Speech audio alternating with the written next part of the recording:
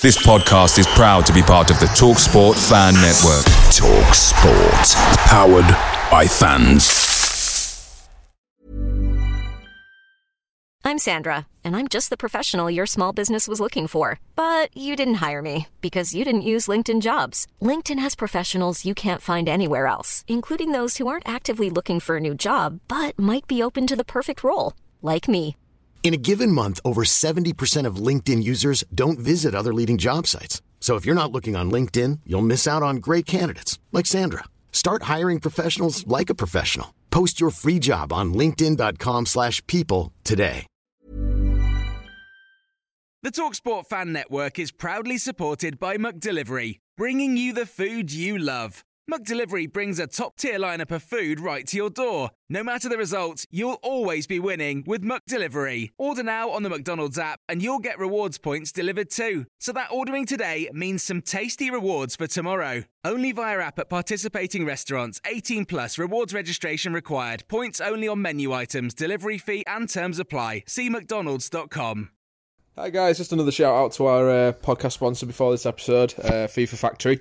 If you haven't already heard, it's a FIFA community online that does 90s overalls, set up by Matt Phillip and Rich Anderson. You join a league system, you play against other people in your leagues, you get points as mid-season cups, you help each other with Ultimate Team tips, you help each other with tactics setups, you can hopefully try and get your favourite team if they ever become available. Everyone's got the same quality players and it is a barrel of fun, so please do head over to them. And we have the exciting, if you haven't already seen, partnership now with FanHub, which is the brilliant new app, which is all about, helping the fans feel involved and get rewarded for following their team rather than, it becoming something monetized by some of the bigger corporations. It's a brilliant app worth downloading, matched with, it's got score predictions. It's got a fan content section based on each club, so you can choose to either follow your own club's news, you can go have a look at what's happening somewhere else. And we are part of that fan content section now in Hull City, which is along with Vavel and the Tigers blah blah blah podcast. So some brilliant content on there for any Hull City fans wanting to hear. Definitely worth the download. It's already on 1,000 members within the first 5 days of its launch, I believe. So it's gaining momentum and it is a load of fun. So please do head over and check it out. We've shared the Twitter handle about. Thanks, guys. Tigers burning bright on hallowed turf, a glorious sight. What immortal hand or eye could frame thy fearful symmetry?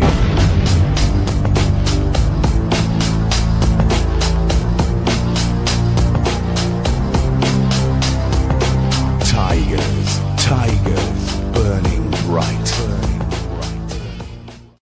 Now then, guys, welcome back to the next episode of To Hull and Back. It's going to be a good one at this one. We've got a special guest. We have Kaz May, who is a Bristol Rovers fan. Hi, Kaz. I'm good. Thank you very much for having me on.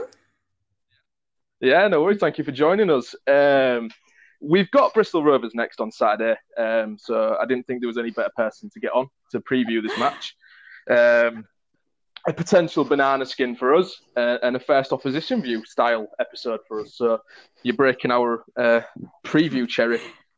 I'm delighted to. Delighted to pop your cherry. Yeah, no worries. Right, great start. Pipe down, Will. Right. So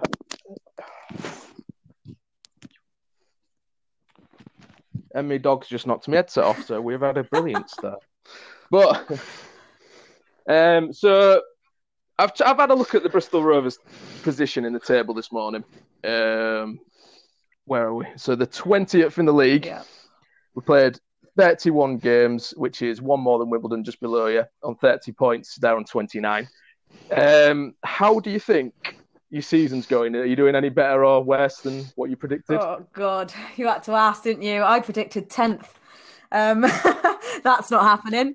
That's All not right. happening. Yeah, to be honest, I look back to the summer and I, at the time, along with many other gas heads, thought that it was the best transfer window we'd had for years. So it was very exciting. The thing is with Rovers is we've signed a lot of very good players. Individually on paper, they're very good players, but as a team, it's just not working and they're just not clicking. So obviously we looked at these players last time and we thought, Christ, like this is good. This is going to be a great season. So I said we'll finish 10th because I thought, we've signed some good players. The owners cleared the debt, stadium on the horizon. It's all looking positive. And then the season started and I quickly regretted that prediction, to be honest. We are struggling. We are fighting for survival. We're struggling to score any goals, which obviously is vital if you want to stay up. It's just not working. We've gone through 2 managers. We're on our 3rd manager now with Joe Barton. We're desperately just trying to throw all it takes to stay up. So yeah, not gone how any of us thought it would this year, to be honest. Yeah. Is there any way you can put? Is there a reason behind that? Is there any point that you can put your finger on? Is it literally just a case of too much chopping and changing of the manager, or is it just maybe the players not adapting to the style that the club wants them to play? Well, we were stung in 2019 when we lost Graham Coughlin because he got us up to 4th in the league. We were flying. We just beaten Ipswich away. It was a massive result, and then he decided that he wanted to be closer to home, so he just left. So that was. Yeah, so that was a bit of a kick in the teeth. And then from then on, it's just been 2 bad recruitments in Ben Garner and Paul Tisdale. Ben Garner has never been a manager before, so that was a massive red flag from the start. But obviously, we gave him an opportunity. He had lots of good connections, hence the good transfer window, but he just didn't have it in him to be a manager of a football team. So that didn't work. And then we had Paul Tisdale for 10 games after that. 17 games we had Paul Tisdale for. And same thing. He just couldn't work with these players, and I don't think they really respected him. They didn't want to play under him, so that was another bad recruitment from the board. And Tisdale, he's got a good reputation with Exeter as a League Two manager, but he went to MK Dons for League One and it didn't work. So why we took a punt on him to do well for us, I don't know, because it was clear from the start as soon as he took over that it just wasn't working out. And now we're hoping that Joe Barton is going to be the right man. It's a little bit different to the last 2, so hopefully, fingers crossed, he'll do a job in keeping us up. I noticed you got like 9 points from 27 against the teams around you. I'm assuming that's a big concern for you. Yeah, I mean, you need to be beating the teams around you if you're in a relegation dogfight, and that's what we're not doing.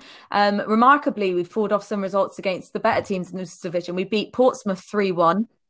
We drew away to Peterborough at home, and we kept a clean sheet. Peterborough away, we kept a clean sheet.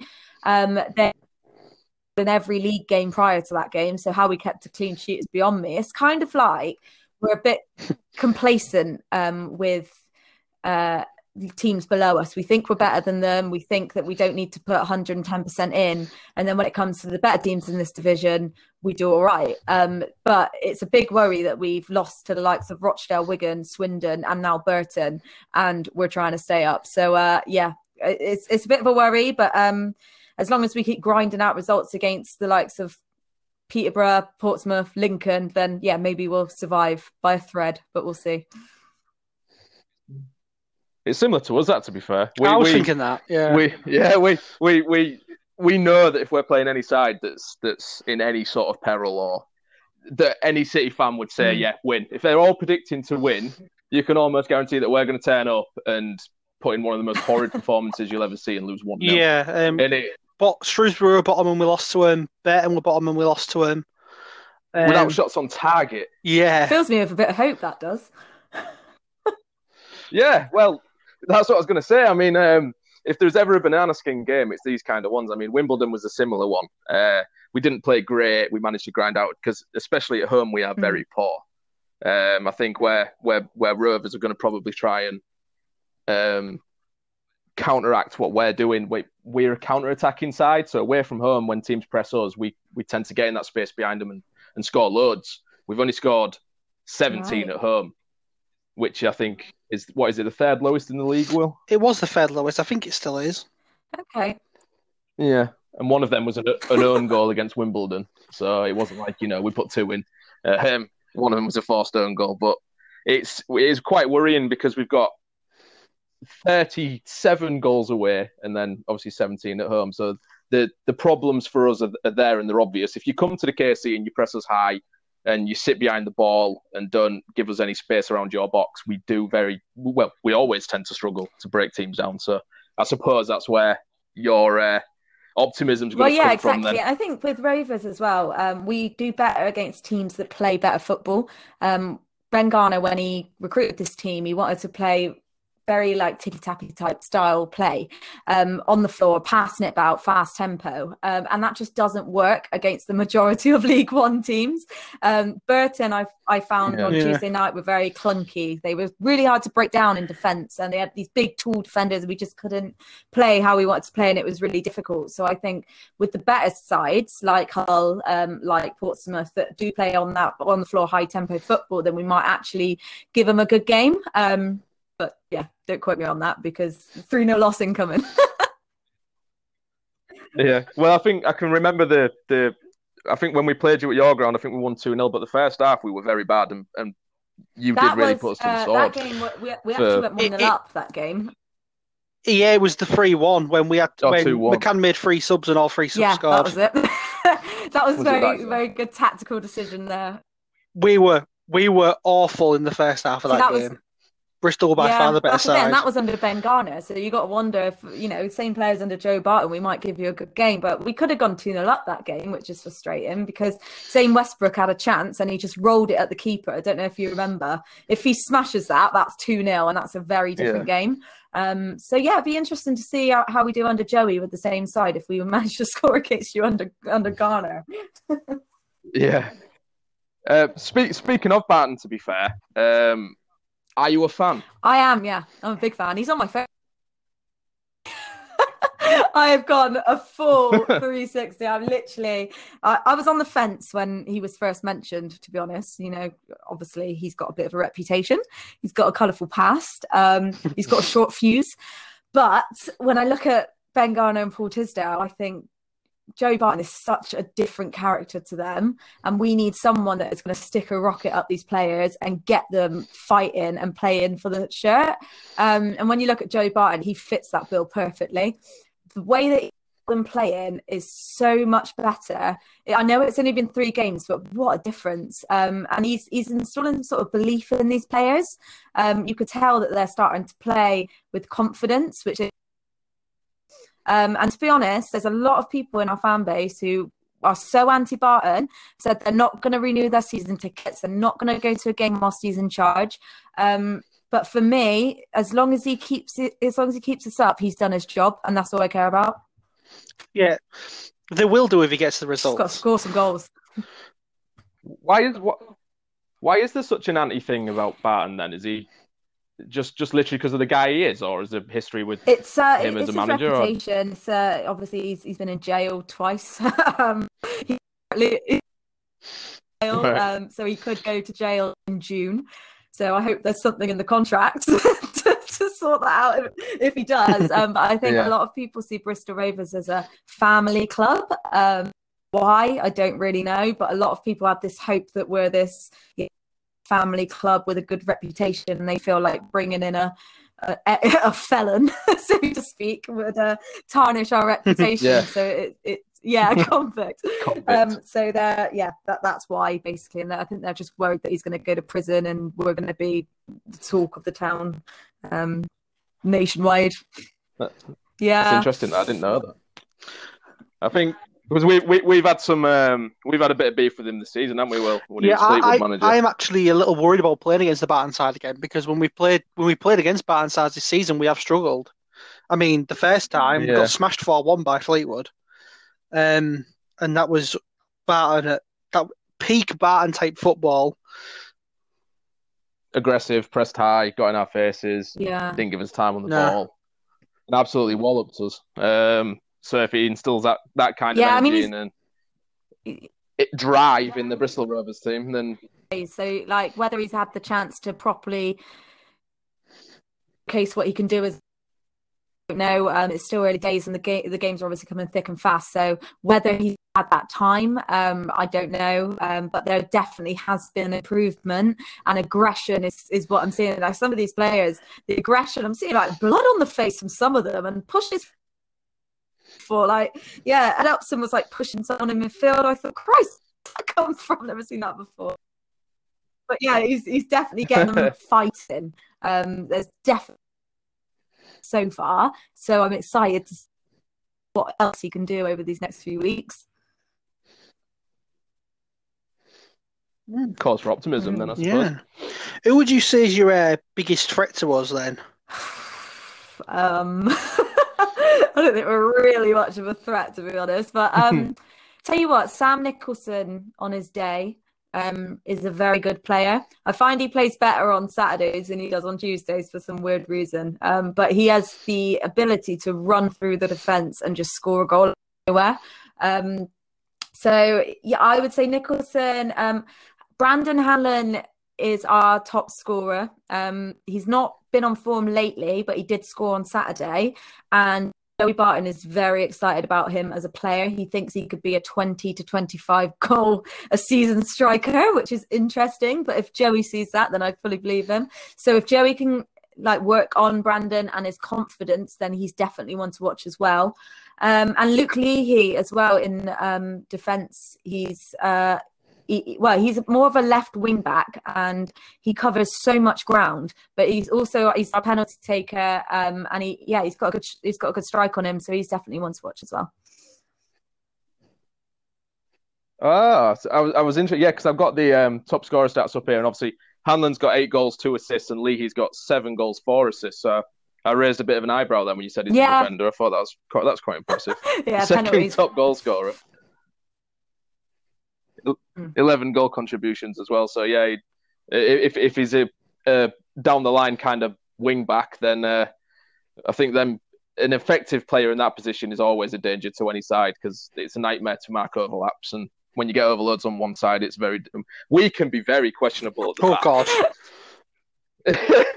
Like, because we like to push our fullbacks on as well. So if you do sit back well and manage to sort of counter us and get in that space, then wings can be a bit of a problem for us. I think we found that a few times at home is we get hit through, overloads on one side and they get the ball on the We've bottom. looked very shaky on set pieces as well. Exceeded 34 from set pieces. Yeah. Oh, we've scored the most set pieces this season. Yeah. So that's a positive for us. We've got George Honeyman and Callum Elder who can put in a mean free kick or corner. Honeyman, especially this season, has been on another level.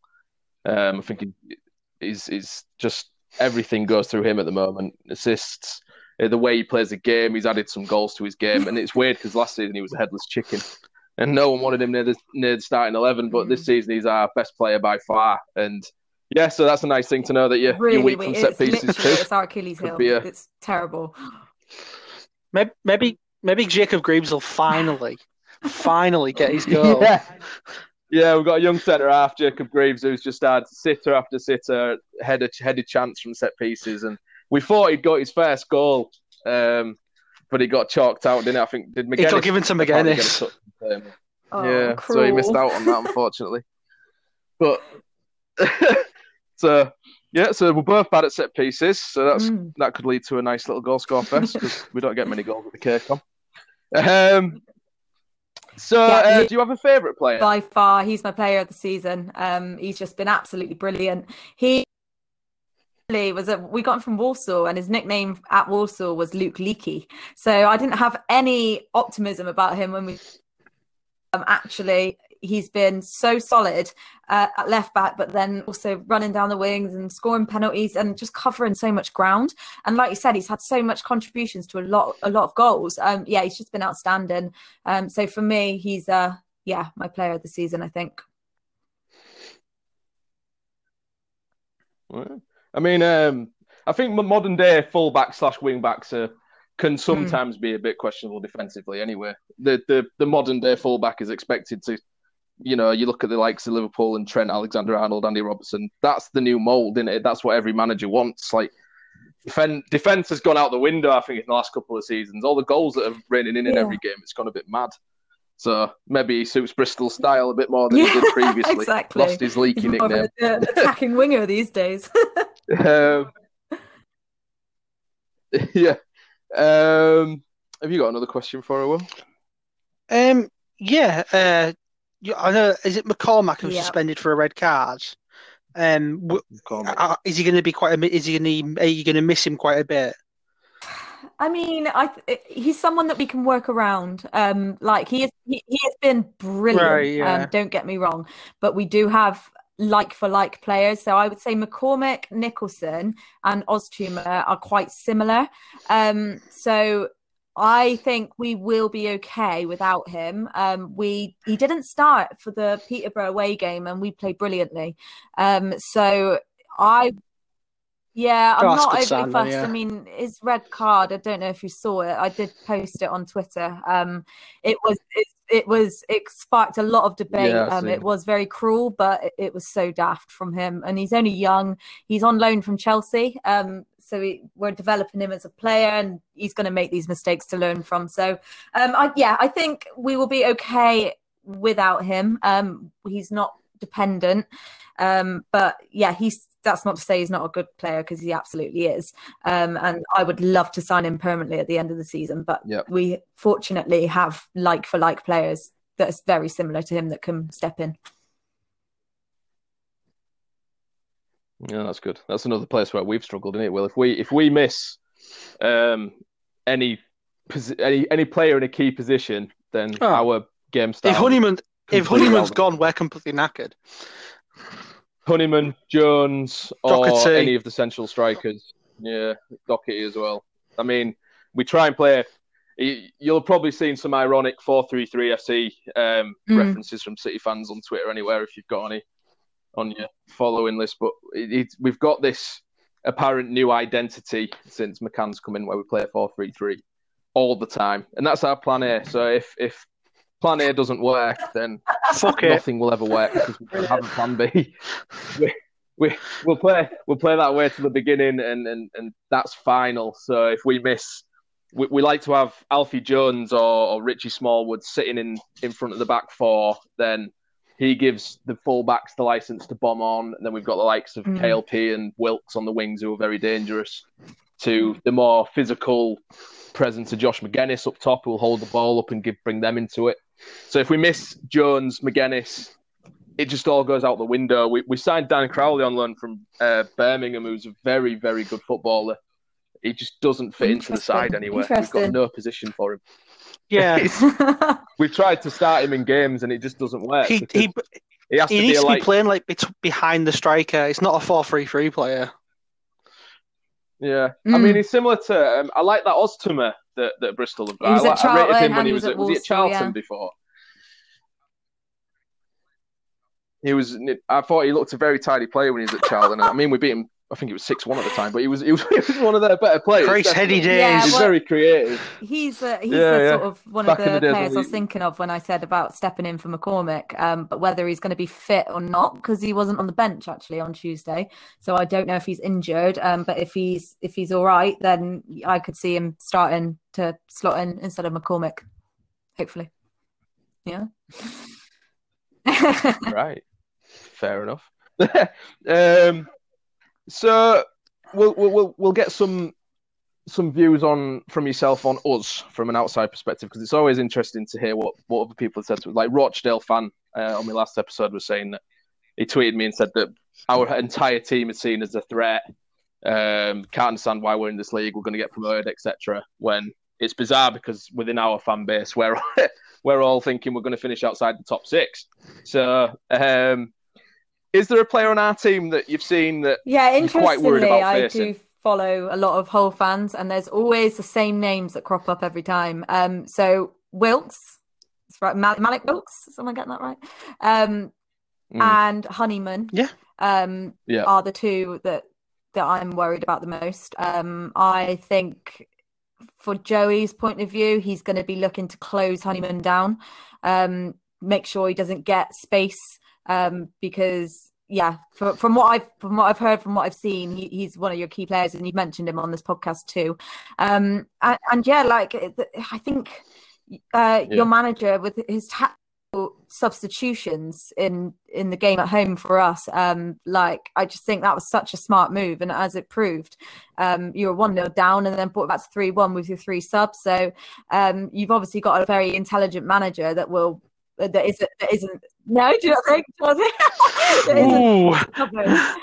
That what I would say is that 3-1 might have been the exception to the rule. That's all I've seen. But well, with our managers in the past, they've been too stubborn to make a change. Whereas I like the fact that your manager was like, "No, right, this has got to change," and then it worked.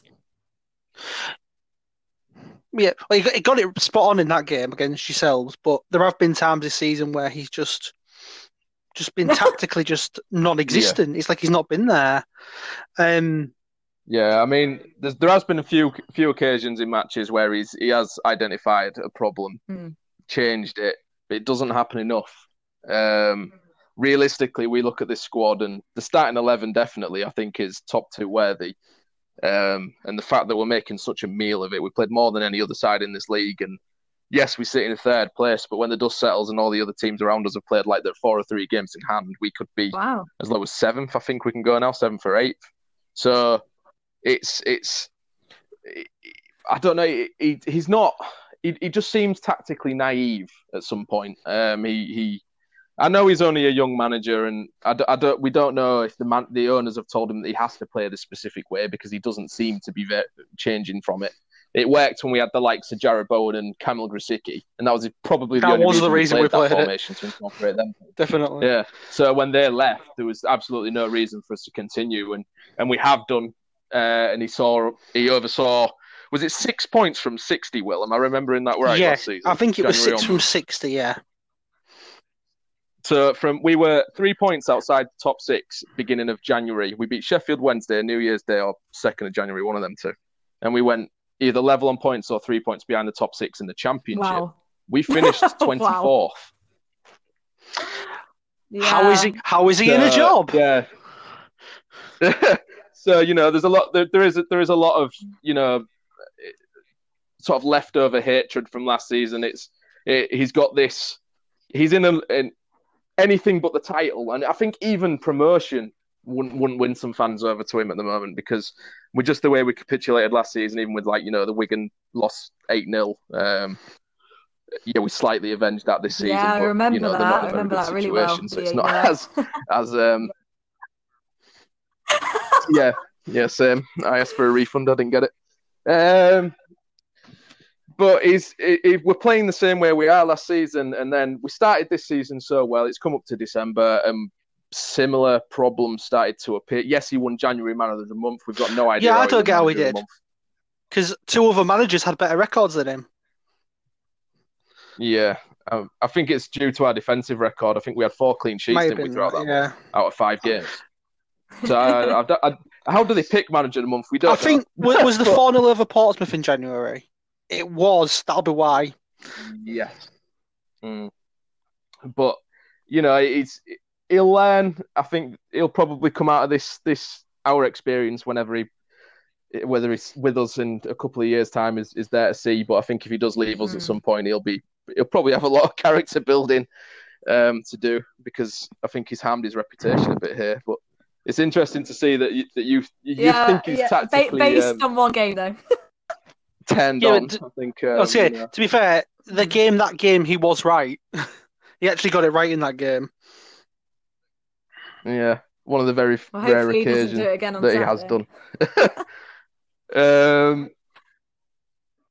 Well, yeah, like I said, we're very poor at home, so I wouldn't. I wouldn't bet on us blowing you away or anything. Do you think we'll go up? I think it's so funny, like hearing it from your guys' perspective, because I look at Hull and I just think you're giants, you're huge. I was like, yeah, they won't be here long. Like I've already said that there's a girl, you must know her. She's a Hull fan, Bobby. I follow her on Twitter, and we were going to meet for drinks and stuff. And I was like, well, this opportunity's gone because you're going to go straight back up. Like I've had it in my mind as soon as you went down that you're going to go straight back up. Change, to be honest. I think Peterborough will win the title, but I think you'll get. Yeah, I do as well. you'll get second, or if you get playoffs, I think you'll win the playoffs. Yeah, you're just too big for this league. Like, leave this league to us little clubs, please.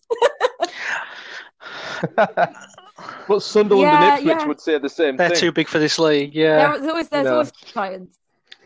It's one of these leagues, I think. That... No, I was going to say, there's always giants in the league. It's really frustrating, and that's why at the start of the season, even though I was optimistic, I still said 10th, even though I thought, like, in my mind, we can actually, go on and get something here. But I said 10th because there's always big clubs like yourselves, Ipswich, Sunderland, Barnsley are always up and down, Rotherham are always up and down. It's always the giants that you just lose out to, so...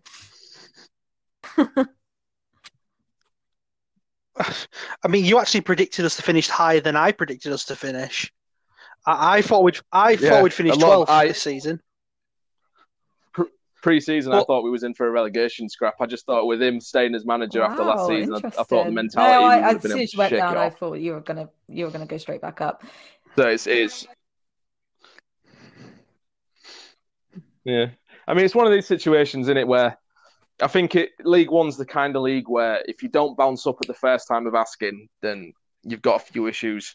Because, I mean, I don't think we'll hold on to many of our players after this season if we stay down. I think the likes of Honeyman would move on. I think we'll probably do well to hold on to Lewis Potter. I know he signed a new deal, but that can literally just be seen by our making more money, boosting his price, etc. Yeah, so... I think if we don't go up this year, I think we've got some issues. And I think that's why a lot of our fan base at the moment are a bit worried by, obviously, especially recent form. We're either Jekyll or Hyde. It's like we beat Wigan 5-0, first half against Doncaster with 3-1 up, and then we end up drawing 3-3 and then lose 1-0 home to Ipswich without a shot on target. So it's who's turning up this week? Are we winning 5-0 or are we losing 5-0? We don't know. We're just consistently inconsistent, I think someone said on Twitter, and it perfectly sums us up. I didn't write this question down, but I feel like this one would be a fun one. What's your earliest memory of being a Bristol Rovers? My first game was 2007, where a bit of a glory supported me because I turned up to the JPT final against Doncaster. But I was only 12, and from then I was hooked. Right. Even though we lost, it was the atmosphere. Everything, and then we went on to Wembley, and then we got promotion, so that was obviously more reason for me to be hooked. And then we had an amazing cup run the year after, actually. But I tell you what, from a young Rovers fan's perspective, I really liked Hull because of a certain Mr. Dean Windass. I wonder why. And that was 2008. Yeah. I remember watching that on telly, and my dad and brothers are actually Bristol City fans. So that was, as a young Gashead, really enjoyed that one from Dean Windass. Yeah, I thought I'd ask because I remember briefly playing Bristol Rovers when we first started our incline in Football League. We spent 19 years in League Two, didn't we, Will? And then the Taylor Revolution started, and the last memory I ever playing Bristol was, I think, did we play in the final game of our promotion season? We won 3-0. Might have been. I can't remember. It's so long ago. I can't remember. Oh, God, yeah, it is long. But I'm pretty sure I remember that game because even the Bristol Rovers fans were joining in with the partying, and I just thought it was class. Like, love it. They were losing 3-0 and they were there partying with us. It was mad. I've never played Hull in my life supporting Rovers, which is why I'm gutted. If you go up, then I won't be able to do the ground. So I would love to go. Yeah, well, recent form might suggest if you could stay down just for me Bristol to tick Rovers off again next season. Not. I mean, to be honest, well, I think there's a lot of City fans. I'd like to. I would kind of like to be. Because I would have looked forward to Plough Lane the other week, going to Wimbledon, because it was bright sunshine as well. It would have been a perfect day. They might go down though. They might go down Wimbledon. So if you do stay down and they go down, then away, man. There's your drinks glass. The one thing you're clinging on to, and it's gone. Well, the direct rivals with you down there, aren't they? I suppose. Who would you rather stay at? Will, Rovers or Wimbledon? Rovers, obviously. I I can't say you can't throw that at me. Bristol's a wonderful night out. You'll love it. I absolutely can. I like Bristol. I've been it's a great place. I don't like Bristol. I've been to Bristol City away a few times and we always lose. So I'm sick of Bristol. So North Bristol. North Bristol's better. Yeah, true. But I wasn't there. No doubt. So that's everything from me. Well, have you got anything more to add? A score prediction, maybe. What do you think, Kaz? Because I always want to be optimistic, but I've got to go with my head. I'm going to say 2-0 Hull. You're welcome. Thank you. Okay. Because we're at home, that would be massive. I think we're going to draw. That would be massive. Yeah. I'm going to go for 1-1 draw. But saying that, I'm usually wrong at predictions. I will be honest.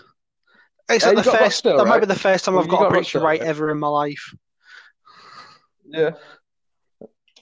I think I'm going to say a 1-0 win. I think it's going to be I think Rovers will push us close in like the first half in one of them typical City first halves where we're very slow and it's all doom and gloom. And then second half, we'll jam a goal from somewhere and hopefully win. We are well. At home, honestly, you haven't seen us. If you watch that game tomorrow, you'll be bored. I guarantee you. You'll be your hair out. Main keeper's going to be back. He was injured. He made a brave save on Saturday against Shrewsbury to stop them equalising, and then was injured off the back of that. So he was out on Tuesday. So whether he'll be back, we may have our sub keeper. Which, bless him, he's young. He's not full of confidence. He's just a bit shaky. So yeah, hopefully our main keeper's back. But you might get lucky with us having our young sub keeper stepping in. He's really tall though, really tall. Yeah, exactly. I bet he's not looking forward to facing Wilkes in his current form. Because Wilkes was a frustrating figure when at beginning of the season. He was one of them who had undoubted ability and quality, but his decisions in the final third and his you'll see what you mean is he's a greedy bastard. Desire. Yes, you don't I was just trying to put it nicely. No, I don't have to. I know I don't have to, but I'm trying to be. I'm new me. Remember Epiphany in the last episode. But lately, since that Wigan hat-trick, something's switched on in him, and he's barring that. Did you see the shot against Wimbledon, Will, that practically went out the south stand? I think that's the worst shot I've ever seen. Was that him? You could do more of that on Saturday. It was Wilkes, yeah. I don't know what he was doing. Yeah, well, I'd expect a few of them. I think he thought he was playing American football. It was poor. We don't tend to get many shots on target, especially at home, so I would imagine there'll be a few of them. Message Barton, tell him to throw some bodies behind the ball. We'll to get a draw, because a draw for us, it will be huge. A draw away to someone who's chasing promotion. So I do wonder if we'll see less of the left and right wing backs and a bit more of a defensive approach. I don't know. Well, because he's done us over already this season, he has an idea of how we play. So I think he'll have a couple of plans. He does a lot of research. That's one thing I will say is he does a lot of research into opposition teams. He knows the players and the individuals very well, which is great because our last two managers just didn't even know our own players' names for about 3 weeks. Paul Tisdale, when he first came in, someone asked him, are there any players that are injured that you'd like to see back soon? He goes, I've only been here 3 weeks. I can't even think who's injured. I was like, brilliant. What? I'd love to. Imagine if that was McCann. Oh my! Imagine if we'd have heard that. That'd be mad. You didn't even know. Can't believe the manager would say that. You don't say that. Been in 3 weeks, and Joey Barton comes in. He's been in a day. He's naming all the players off his head, just like not even written down, just like reeling off all these names and what they can do and what position they're in. So much better than Paul Tisdale. So much better.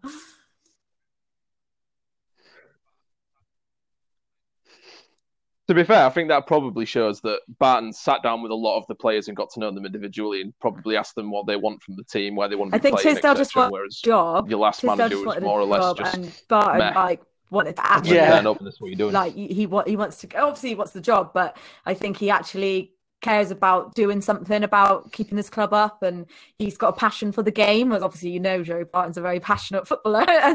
We all know what he was like. But I think he genuinely has a love of the game, and he's the effort he's put in. I think he did all the research before he was even appointed, to be honest, because he came in day one and he knew so much about the players and the team and squad. And it was incredible, really. And I think that's probably what swayed the board's decision to hire him, because I bet he was on the phone like, I know this much, I've done this much research, and fair play to him. He puts the effort, sure, and I wouldn't be surprised if he's got all of your squad at the end of Saturday. Yeah. Well, I think he will do. Everyone's saying that. Yeah, I think you'll stay up with Barnett in charge, to be fair. I think you want that kind of leader, don't you, when you're down there in a dogfight? And I think he's probably got a bit of a aim on reputation building after. I think he was probably gutted about getting sacked. I think the Fleetwood sack, it wasn't for footballing reasons. It seemed like it was to do with the whole having a bust up with Ched Evans. Because Ched Evans was like, they got rid of him around the same time. Like, I read somewhere that he wasn't actually sacked and it was his decision. I don't know. I mean, I haven't actually looked that much into it. I probably should, but I think most clubs release that it's always mutual now. Don't they? They were don't really 10th. See sacks. Well, sackings for a club that often. I don't mean disrespect to Fleetwood, but he did so well for them. I'd be surprised if it was for footballing reasons, like Will said. I don't think it would have been. It wasn't. I'm certain that's why he was got, because it was right after that all happened. So I'm pretty certain, because like you, they were 10th. They were on the edge of the playoffs when we the 16th downhill since then. Hey, we can find some common They're ground. only 10 points ahead of Rovers. Oh, they beat us 4-1-2. Yeah, 4-1 brothers. So before we finish this one, then I think we'll give a shout out to what you do, because I've read your step on the gas blog, and I thought, it's. I mean, I've had a crack at a blog before, and I don't have the patience for them, but I'd love to do it. Like I read yours, and I thought, you see, this is what happens when you put time and effort into it. Whereas I tried mine, but I don't know how to work things like WordPress and that, so I sort of gave up quite quickly. But I like it. When did you first start doing that? I do like to write my thoughts down on Twitter quite a lot, but there's never enough characters to say everything I want to say. So I thought, why don't I just put? It's more, and it's not a very technical blog. It's more my personal experiences, and I always find that whenever I write these tweets, that there's always people that can relate to what I'm saying as football fans. No matter what club they support, they get it. So I thought, do you know what? If I write down my experiences as a football fan and as a female football fan, because you don't see that very often, obviously when away days and that are back, then it'd be a bit more interesting, and I got more stuff to write about. But yeah, I just felt that I can relate, and then I'd like to sort of, when people can relate to what I'm saying too. So yeah, it's just kind of just the life of a football fan, really, and League One life and what it's like, and being a gas head, and they've actually gone down really, really well, much better than I thought. I thought I'd get 2 readers, my mum and my nan or something, but actually, people seem to enjoy them. So happy days.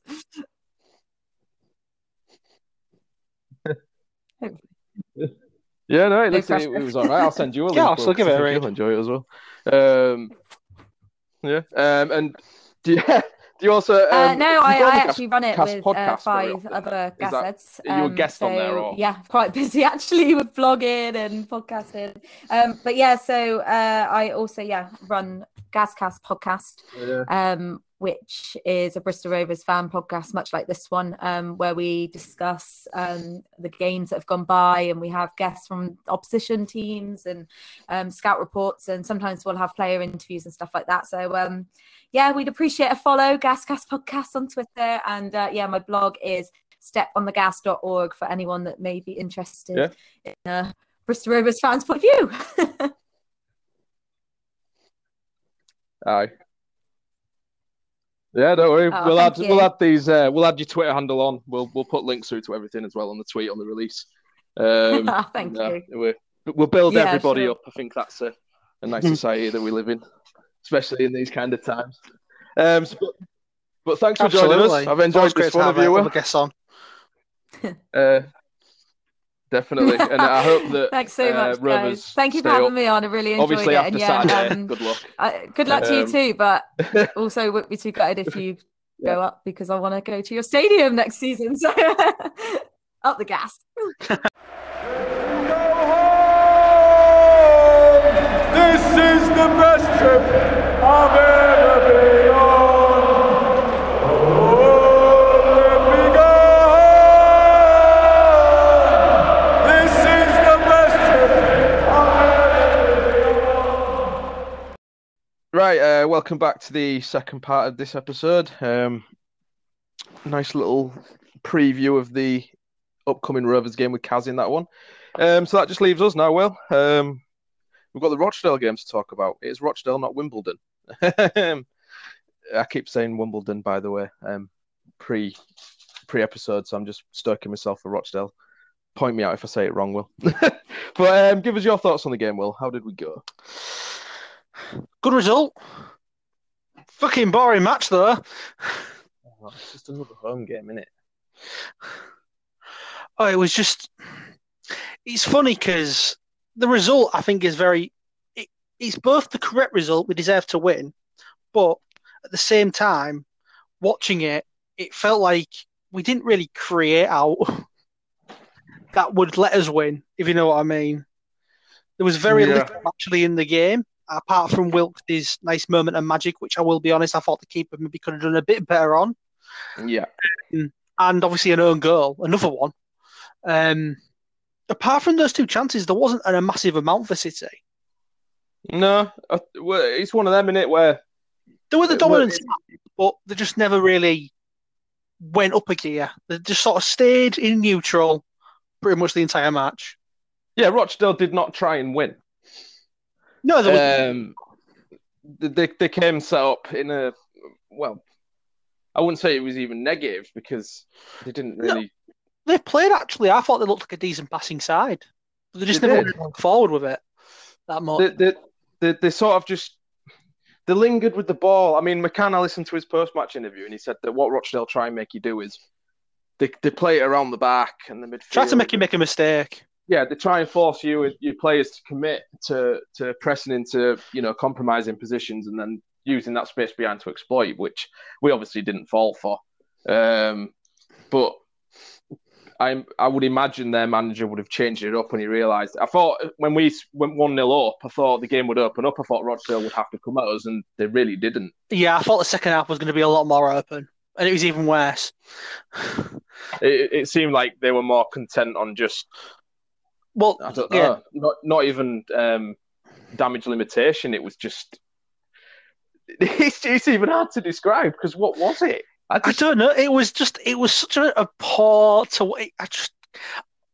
It was such a poor to watch match. Like, nothing really happened. Yeah, it was drab. I mean, obviously we won, so that's a good thing. I don't want to sound horrendously negative because it's a great result considering our home record as well. It was just not fun to watch. I think it's the best way to put it. But we got the result. We did, and we got to see Paul McShane. That was the best thing about it. I thought he had a good game as well, to be fair. He was playing in the middle of a sort of three at the back, wasn't he? I think when they had the ball, they pushed the full-backs on and the midfielder drops deep and like three at the back. And I mean, when we got the second, I was like, yes, now Paul can score a consolation goal with the last kick of the game and it won't matter. I actually thought that the own goal was scored by Maka. I'm not going to lie. I celebrated a bit. I thought it was him that knocked it in before I realised on the replay that it wasn't him. I didn't think for once that at any time that it was an Eves goal, by the way. I don't know why how he's claiming that. Yeah, to be fair, he didn't do... Watching it again earlier, he starts claiming it and I think he realises it's not going to happen. So he's took to the Julius goals panel, hasn't he, apparently? Oh, he's trying don't do this. But the fact that Eaves looks back, I thought Tom Eaves' performance, Will. Yeah, let's get on to that. How do you think he played when he came on? Because I thought he was all right. It was nice to see him back after so long out. Yeah, I mean, obviously Eaves is a very frustrating figure, I think, for a lot of us at the moment. But I thought when he came on, obviously it was a null game because we'd more or less, even at 1-0, the result looked inevitable because Rochdale went trying to score. So, but when he came on, I did think that energy-wise, he tends to do a bit more running and pressing than McGuinness does. I think McGuinness offers more of a solid platform for the wingers to build off. But when Eaves came on, I think there was a point where he chased it down all the way up to the corner flag and managed to sort of get on the end of quite a loose pass. And I thought that was quite impressive for a guy of his size. But I think it's just showing his character as a player to receive the kind of criticism that he has. That he's still going out there and he's trying to bust a gut and do what he can to stake a claim in the team, which I think is quite a good thing. I mean, obviously he didn't have a long time in the game to really make any sort of effects that we can properly evaluate. But he had a part in the second goal. Wasn't him that scored it, but he's forced that issue with the. Yeah, that doesn't go in if he's not there. Yeah, I mean, Coyle's obviously seen he's in there. He's gone for the near post to try and sort of poke it home. Made some sort of contact that's erred it onto the defender and in. But like you said, it's a goal that his near post run really has created, and I think Eaves might be quite a big player for us if he can, find some sort of confidence and get into a position where, I mean, even just one goal off the bench or something, I think would sort of ignite him. I know we've said that before, and he scored 3 this season, and it tends to not happen, but I just feel like I'd rather have Eaves come on off the bench than do what we usually do and, play like Wilkes or KLP through the middle, because I just don't feel like they're effective there whatsoever. So we'll go on to, who was your standout performer? Who was your man of the match? That's a tough one because, like I said, it wasn't a game where anyone really stood out. It was kind of solid. I'll probably go for. It's probably a mix-up between Coyle and Greaves. I thought Greaves looked nice and solid all game. Obviously played that great long pass to Wilkes, which actually was the assist for the first goal. Yeah. And I thought he had a good solid game. Like I said, no one really stood out, but I thought and like Coyle as well, I thought they both had a good game. Obviously Wilkes got a really good goal and looked threatening at times. He had some threatening moments, but like I say, it wasn't a massive. It was a solid game. No one had a great game. No one had a poor game.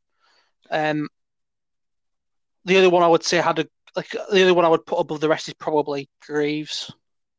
Yeah, I can't find any reason to disagree with that. I said that Greaves and Coyle were my standout performers. I thought Wilkes' goal was a bit of individual brilliance. I think the way that it was a great run. Yeah, the way that he stepped inside both of them players and sort of made them look a bit silly, and then really hit it with some force into that bottom corner. Yes, the keeper probably should have patted that out for a corner, but it probably caught him off guard more than anything because I didn't. Well, to be fair, I did see him shaping up to shoot, but it's one of them in it where you think, he's just going to fake it again. Because I think once you've fake shotted 2 players, you begin to second guess yourself, don't you?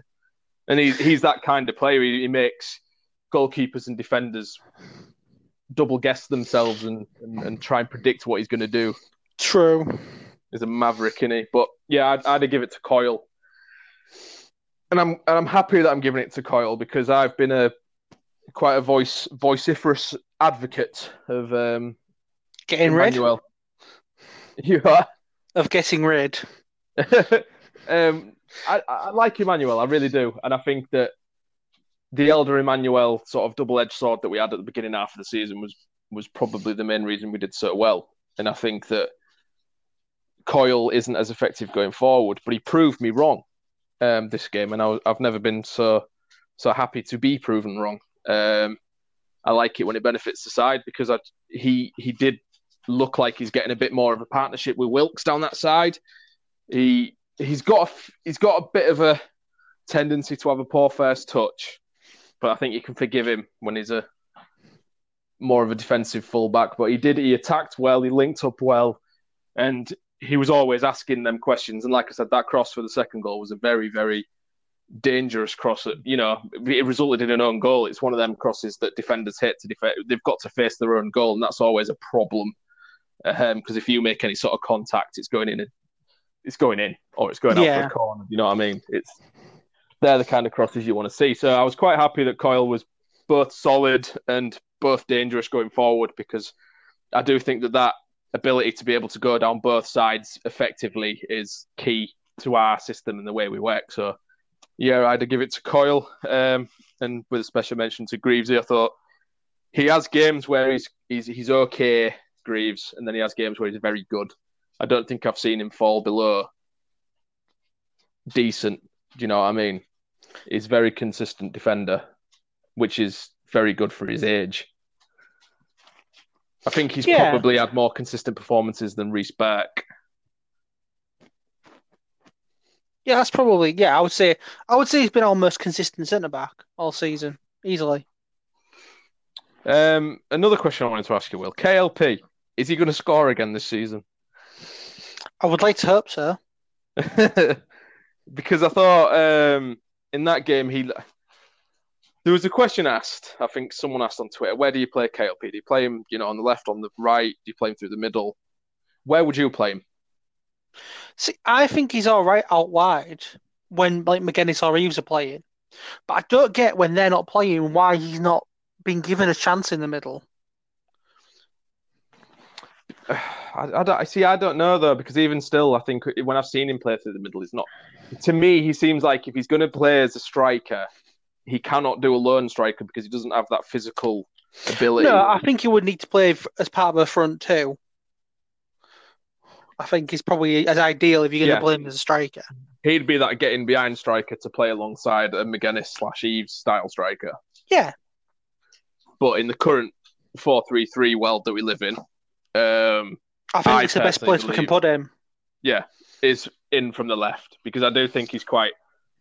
obviously he's not going to have the assist levels that Grosicki had, but we've got two similar wingers in the sense of we've got two inside forwards, essentially. It's the way we're trying to play into it. We're trying to get the ball out wide into the tricky feet of them two, and let them come in and score.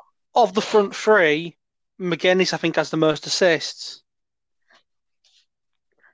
Of those front three. Yeah, I think he does. I think he's got 4. He has. Wilkes has got 2, which I think is quite unexpected from... No, I think that's very much expected. I'm saying it's expected in terms of how low it is. Unexpected. Wait, what did I say? Did I say expected first? You said unexpected. Cut this, Joel. No, it'll be fine. I've had a long day, Will, mate. I've had a long day. But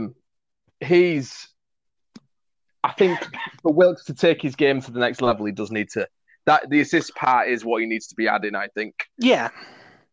Because is he on 19 goals now? 18, I think. 16 in the league.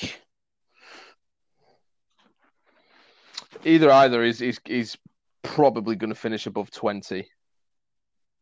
I'll be surprised if he didn't at this point. Do you know when the last season was we had a striker over 20?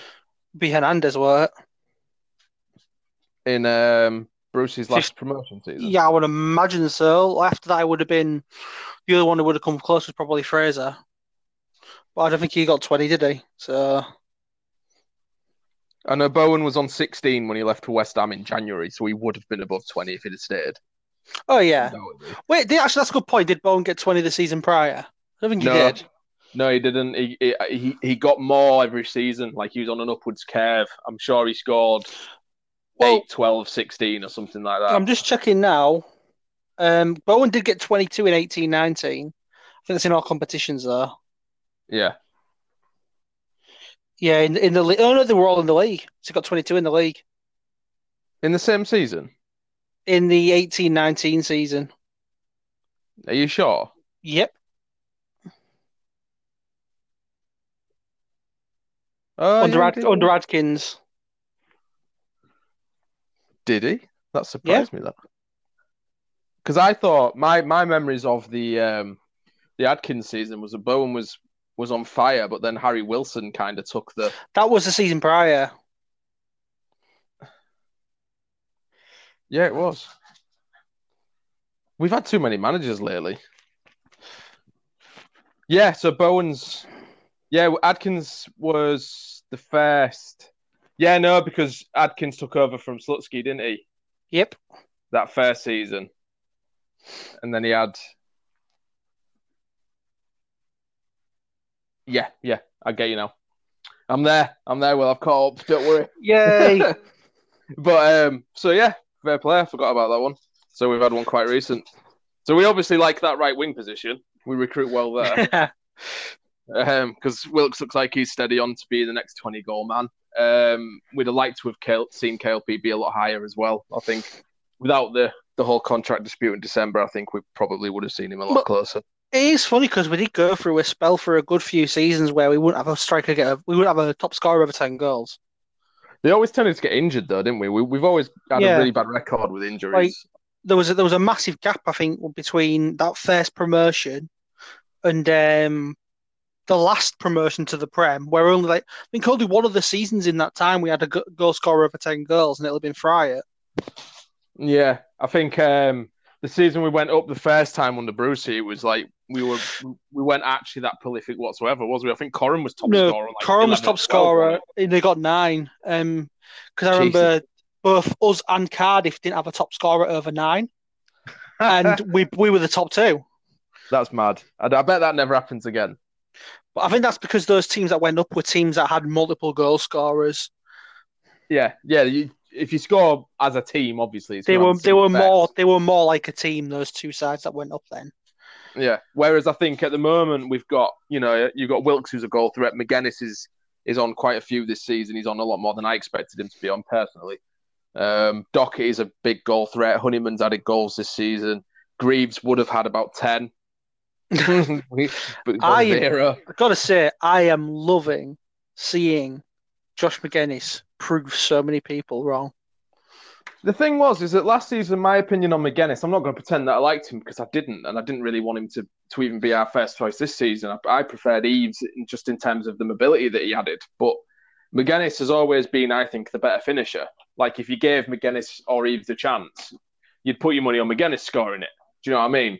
Yeah. But this season, he has got to a stage where, I don't know, he's stepped up his effort. Do you know what I mean? Like, last season, I just felt like we had a lump of concrete up front when he played. But this season, he does dot himself about a bit, which I think is quite impressive for somebody who, doesn't have really the speed and agility that you'd want from that role. So yeah, he is doing really well, and like you said, he's proven a lot of people wrong, and I think he's crucial. I think if he doesn't play, we're a far, far worse side. Like if you don't see his name on that starting 11, then you usually expect that we're going to have quite a difficult day, especially creating chances wise. Yeah, exactly. I mean, you could probably pin down the kind of things like, obviously McGuinness getting COVID and KLP's contract situation, and that's hindered a lot of the season for some of these players, and we probably would have scored even more. And I mean, our goal scoring stats this season are actually quite impressive. I know we're also critical of the chances we create and the goals we put away, but we're actually really good at scoring goals, and we'd have been so much higher. Like we've just said, if Greaves scored more, we've been good at it, but we should be even better at it. That's the thing. It's amazing. It's madness. It is like if you take a step back and look at some of the games where we've come out of it without a shot on target or anything, and you're just thinking, how can we go from a side that's capable of putting some of the highest number of goals in the division to not putting a shot on target against Burton Albion? I think it's partly because a large proportion of our goals come from set pieces. Yeah, that is. I think that's something that we weren't that good at last season either. We didn't really seem. I thought set pieces wise we were weak both defending them and attacking them. Do you remember the second part of last season where pretty much if someone had a free kick or a corner in the first minute, we conceded? Pretty much. It was fun, wasn't it? Very, very fun. Yeah, it was loads of fun. Yeah, I loved it. It was so exciting starting up your iFollow stream and knowing that we're going to. Within 5 minutes, you're already 1-0 down. I think it happened like 6 games in a row or something, didn't it? I don't know if it was. I don't know if it was that bad, but it seemed to happen every single game. It felt like it was every single game. But we seem to have obviously. I think there was a stat. Haven't we taken the lead in something like 20 odd games?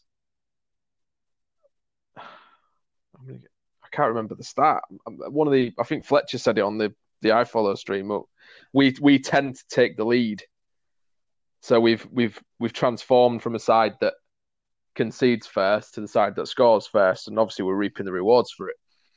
Yeah, I'm trying to think what games this season have we taken the lead and not won. I know there was the Peterborough game because we were winning that and we lost it. Did we take the lead in the Swindon game? Yeah, we did. Because it was KLP's amazing great goal. Yeah. It's rare this season when we've taken the lead that we've not got all 3 points. Yeah, which is a good thing because we obviously, like I just said, we do take the lead quite often, so that's probably why we're in such a beneficial position. What team would you go with then for Rovers on the weekend? Would you rest some? Would you squad rotate? Saturday, Tuesday games? I'd bring McGuinness back in if I could. Is he out injured still for this game as well? I don't think they've confirmed it. I know he failed a fitness test the morning of the Rochdale game because of the slight knock on his ankle he took in the Wimbledon match, wasn't it? Yeah. So hopefully they haven't released anything saying that he's not going to, that he's going to miss it. Which, if you go by Honeyman and Doherty logic, he'll be straight back in the side. Well, if he's back, I'd make that change. I'd bring him back into the side. How did you rate Gavin White? Actually, that was one I wanted to ask you. It looks okay, but I think the injuries curtailed how well he was playing before it. Yeah, I mean, I like him. I think he's going to be a very good player. I think it's a shame that he got injured when he did, because I think he's one of these who, when he gets the ball, he looks very quick, very nimble. And I think if we ever, need somebody to replace KLP on that side for any reason, like an injury, for example, I think he'd be a very good addition because I think he tried at the beginning of the Rochdale game to interchange the front three. I think he tried to swap Wilkes, KLP and White. It sort of gave them free room to say, right, I'm going through the middle for a bit kind of thing, because they always seem to pop up in different positions with the ball, which I suppose worked to an extent, but I wouldn't like to see that every game. Because, like I said, McGuinness is that sort of platform we use into that gives the wingers that free rein to get in behind. Was there anything else I wanted to ask you? Max Clark, do you think he's ever going to get back in the squad? I don't know. Because obviously Callum Alder's played a lot of games. I mean, he has been playing for the... I'm certain he's been playing for the reserves on the regular since he came back. But he's just not... I'm surprised he's not made an appearance yet. Put it that way. I'm surprised he's not on the bench. That's what's surprising me. Yeah, he's not even involved in match day squads, which I think is one of the weirdest things. Would you still start Coyle, or would you swap for Emmanuel for this one? I'd stay with Coyle because I thought he was one of the best performers. I can't see why he would drop him when he plays that well. It's weird because Emmanuel is so good, but Coyle doesn't deserve dropping, and it's like the reverse of earlier in the season. Yeah. Where it's like, we want to see Coyle play, but Emmanuel didn't deserve dropping. Yeah, true. I'm just thinking because I feel I have a feeling that he might do a little bit of a squad rotation. I mean, I've predicted on FanHub that we're going to play the same side that started against Rochdale. I know they said Wimbledon, by the way, then. Well, I stopped myself. But I predicted that he'll play the same side, except for McGuinness will start instead of White. If he's fit, McGuinness will come back in. He has to. Is Peterborough the game after? It is, yeah. So I think that was the reason I thought that he might rotate, because I think he might play Emmanuel instead of Coyle in this game, and he might start Crowley instead of Jones. I'm thinking of things that I'm thinking like McCann. These aren't things I want him to do. I'm trying to put myself in Grant's You're trying to think of what he would do. Yeah, because obviously we've got Peterborough and it's away, and they've got, they're banging form, the top of the league. They're looking realistically like they're going to be the title winners. And if you're a manager, what do you do? Do you stick with a winning team, which has proven well for us so far this season, or is he going to? It depends all down to fitness, doesn't it, really? We don't know what the lads are like.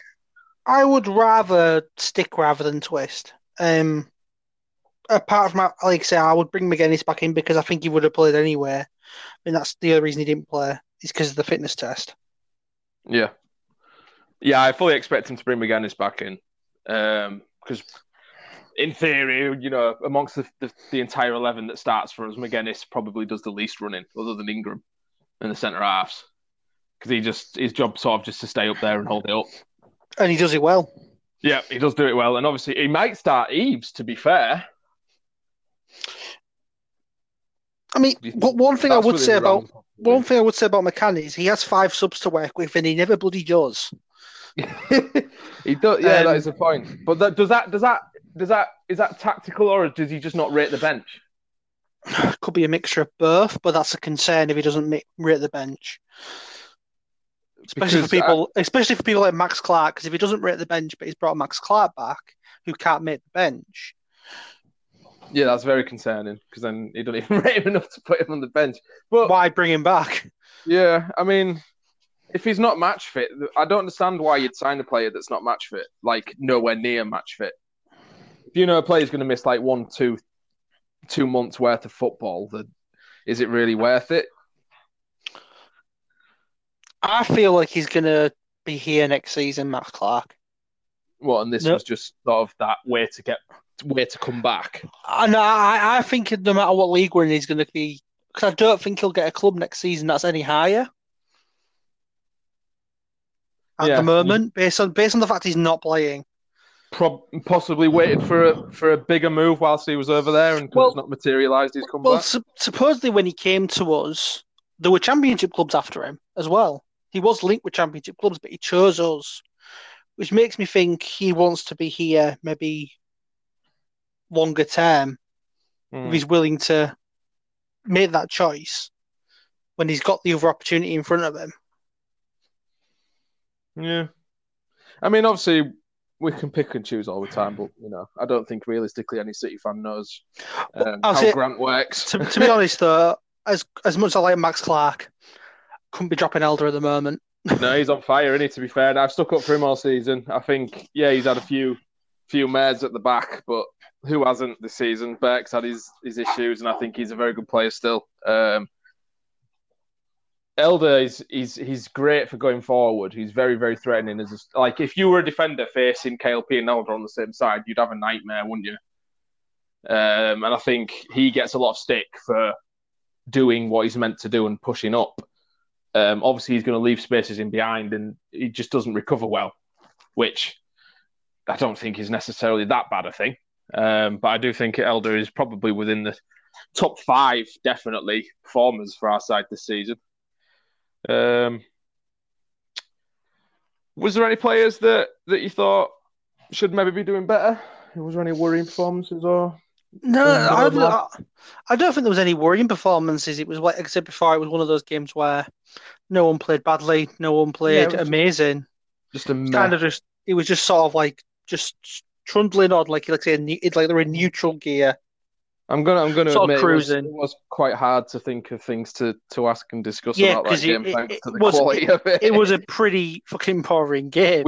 I've scraped the barrel here, and I've even tried to muster up things that aren't related to the match, just to not gonna lie, I'm amazed we managed to get half an hour out of this. Yeah, it's brilliant. I think we got the 3 points. We got 2 goals. Yes, one of them was another goal, but we're still up there. It gives us a good platform, because if we beat Bristol on Saturday, that leaves us with 3 wins in 3. It begins to put some pressure on the teams above us. Teams around us are starting to drop form. Lincoln have fallen off a cliff lately. Doncaster aren't doing well. They've just won. Darren Moore leaving, actually. What do you think to that? I think he's an idiot because he's going to be back in League One next season. Yes. Well, see, I've spoke with my mate at work about this. So he's left Doncaster. I think he's now at a worse team. Yes, he's gone from solid top 2 contenders to a side that's in sort of financial difficulties and are looking dead sets for relegation, and just lost to Rotherham as well in his first game.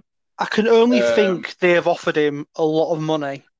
But weren't they struggling to pay the staff earlier? Yeah, but you know what football clubs are like. I don't understand why. I mean, he might be waving to them as they go by. Also, it's Wednesday. They are a shithouse club. True. I mean, obviously, it's a bigger job if you're looking at it from the side. Oh yeah, absolutely. But in terms of your career, I'd rather have promotion with Doncaster on my CV than relegation with Sheffield Wednesday. Yeah, I think to be honest, I don't want him to do well at Sheffield Wednesday. No, nobody wants him to do well at Sheffield Wednesday. Yeah, I was fine with him doing well at Doncaster. I don't want him to do well at Sheffield Wednesday. And I think it's I kind of get why he's done it. Completely understand, but I think it's in the long run going to be a backward step. Does that do us a favour then? Do you reckon Doncaster are a worse team without him? Depends who they're getting. Well, they've appointed was it the women's side manager? I'm sure they've appointed like a former player or the Doncaster Bells manager, but he's got to win in their first game against Portsmouth. Was it 2-1? Yeah, so, they managed to book their recent form. Yeah, so it's a positive result.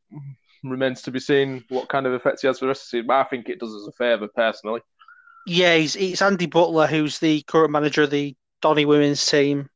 Yeah. It only has him down as interim manager though, so I'm assuming they are looking to get someone else full time. Well, I think I remember the Doncaster board releasing a press release saying that the aim is the playoffs, and if he does well enough, then he's going to have his stake. Yeah, they might give him a little bit long, yeah. But as an outsider, I think that might weaken Doncaster's charge for the top 2 and do us a bit of I don't get why Paul Cook's not got in a job.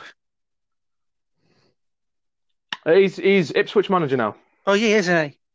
Yeah, they got new owners and a new manager. Not jealous whatsoever. Because he just got signed on a. Yeah, the new owners basically came in and did some fan service, and they were like, "I'm going to get rid of you and replace you." I don't get why it took this long for Paul Cook to get back into management. I know, yeah. I mean, I honestly think that I thought Doncaster would come straight out and appoint the Cowleys as well. I can't believe that they've been out of work for so long. But remains to be seen. I think a win against Rovers puts us in good stead and makes the promotion race a bit more interesting, especially if teams around us keep dropping points. Basic summary of the Rochdale game: meh. 3 points. Good result. Very good result. Crap match. Very dull game. On to Saturday, where we face Bristol and hopefully get 9 points from 9 games. It starts to look a bit better. Hopefully put a few goals in and turn that home form around.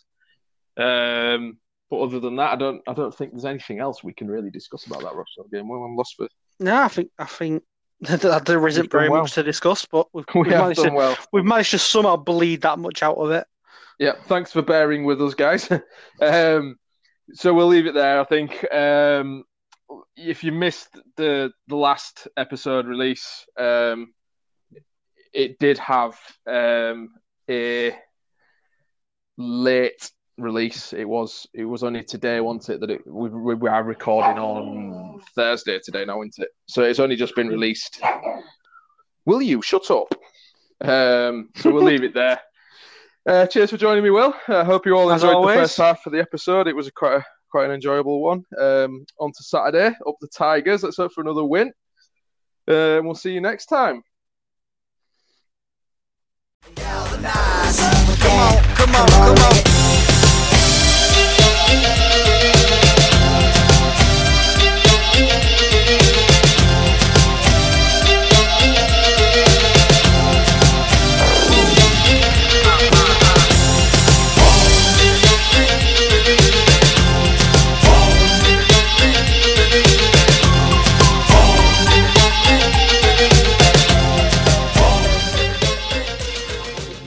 Away days are great, but there's nothing quite like playing at home. The same goes for McDonald's. Maximise your home ground advantage with McDelivery. Order now on the McDonald's app. At participating restaurants, 18 plus, serving times, delivery fee and terms apply. See mcdonalds.com. This podcast is proud to be part of the TalkSport Fan Network. TalkSport. Powered by fans.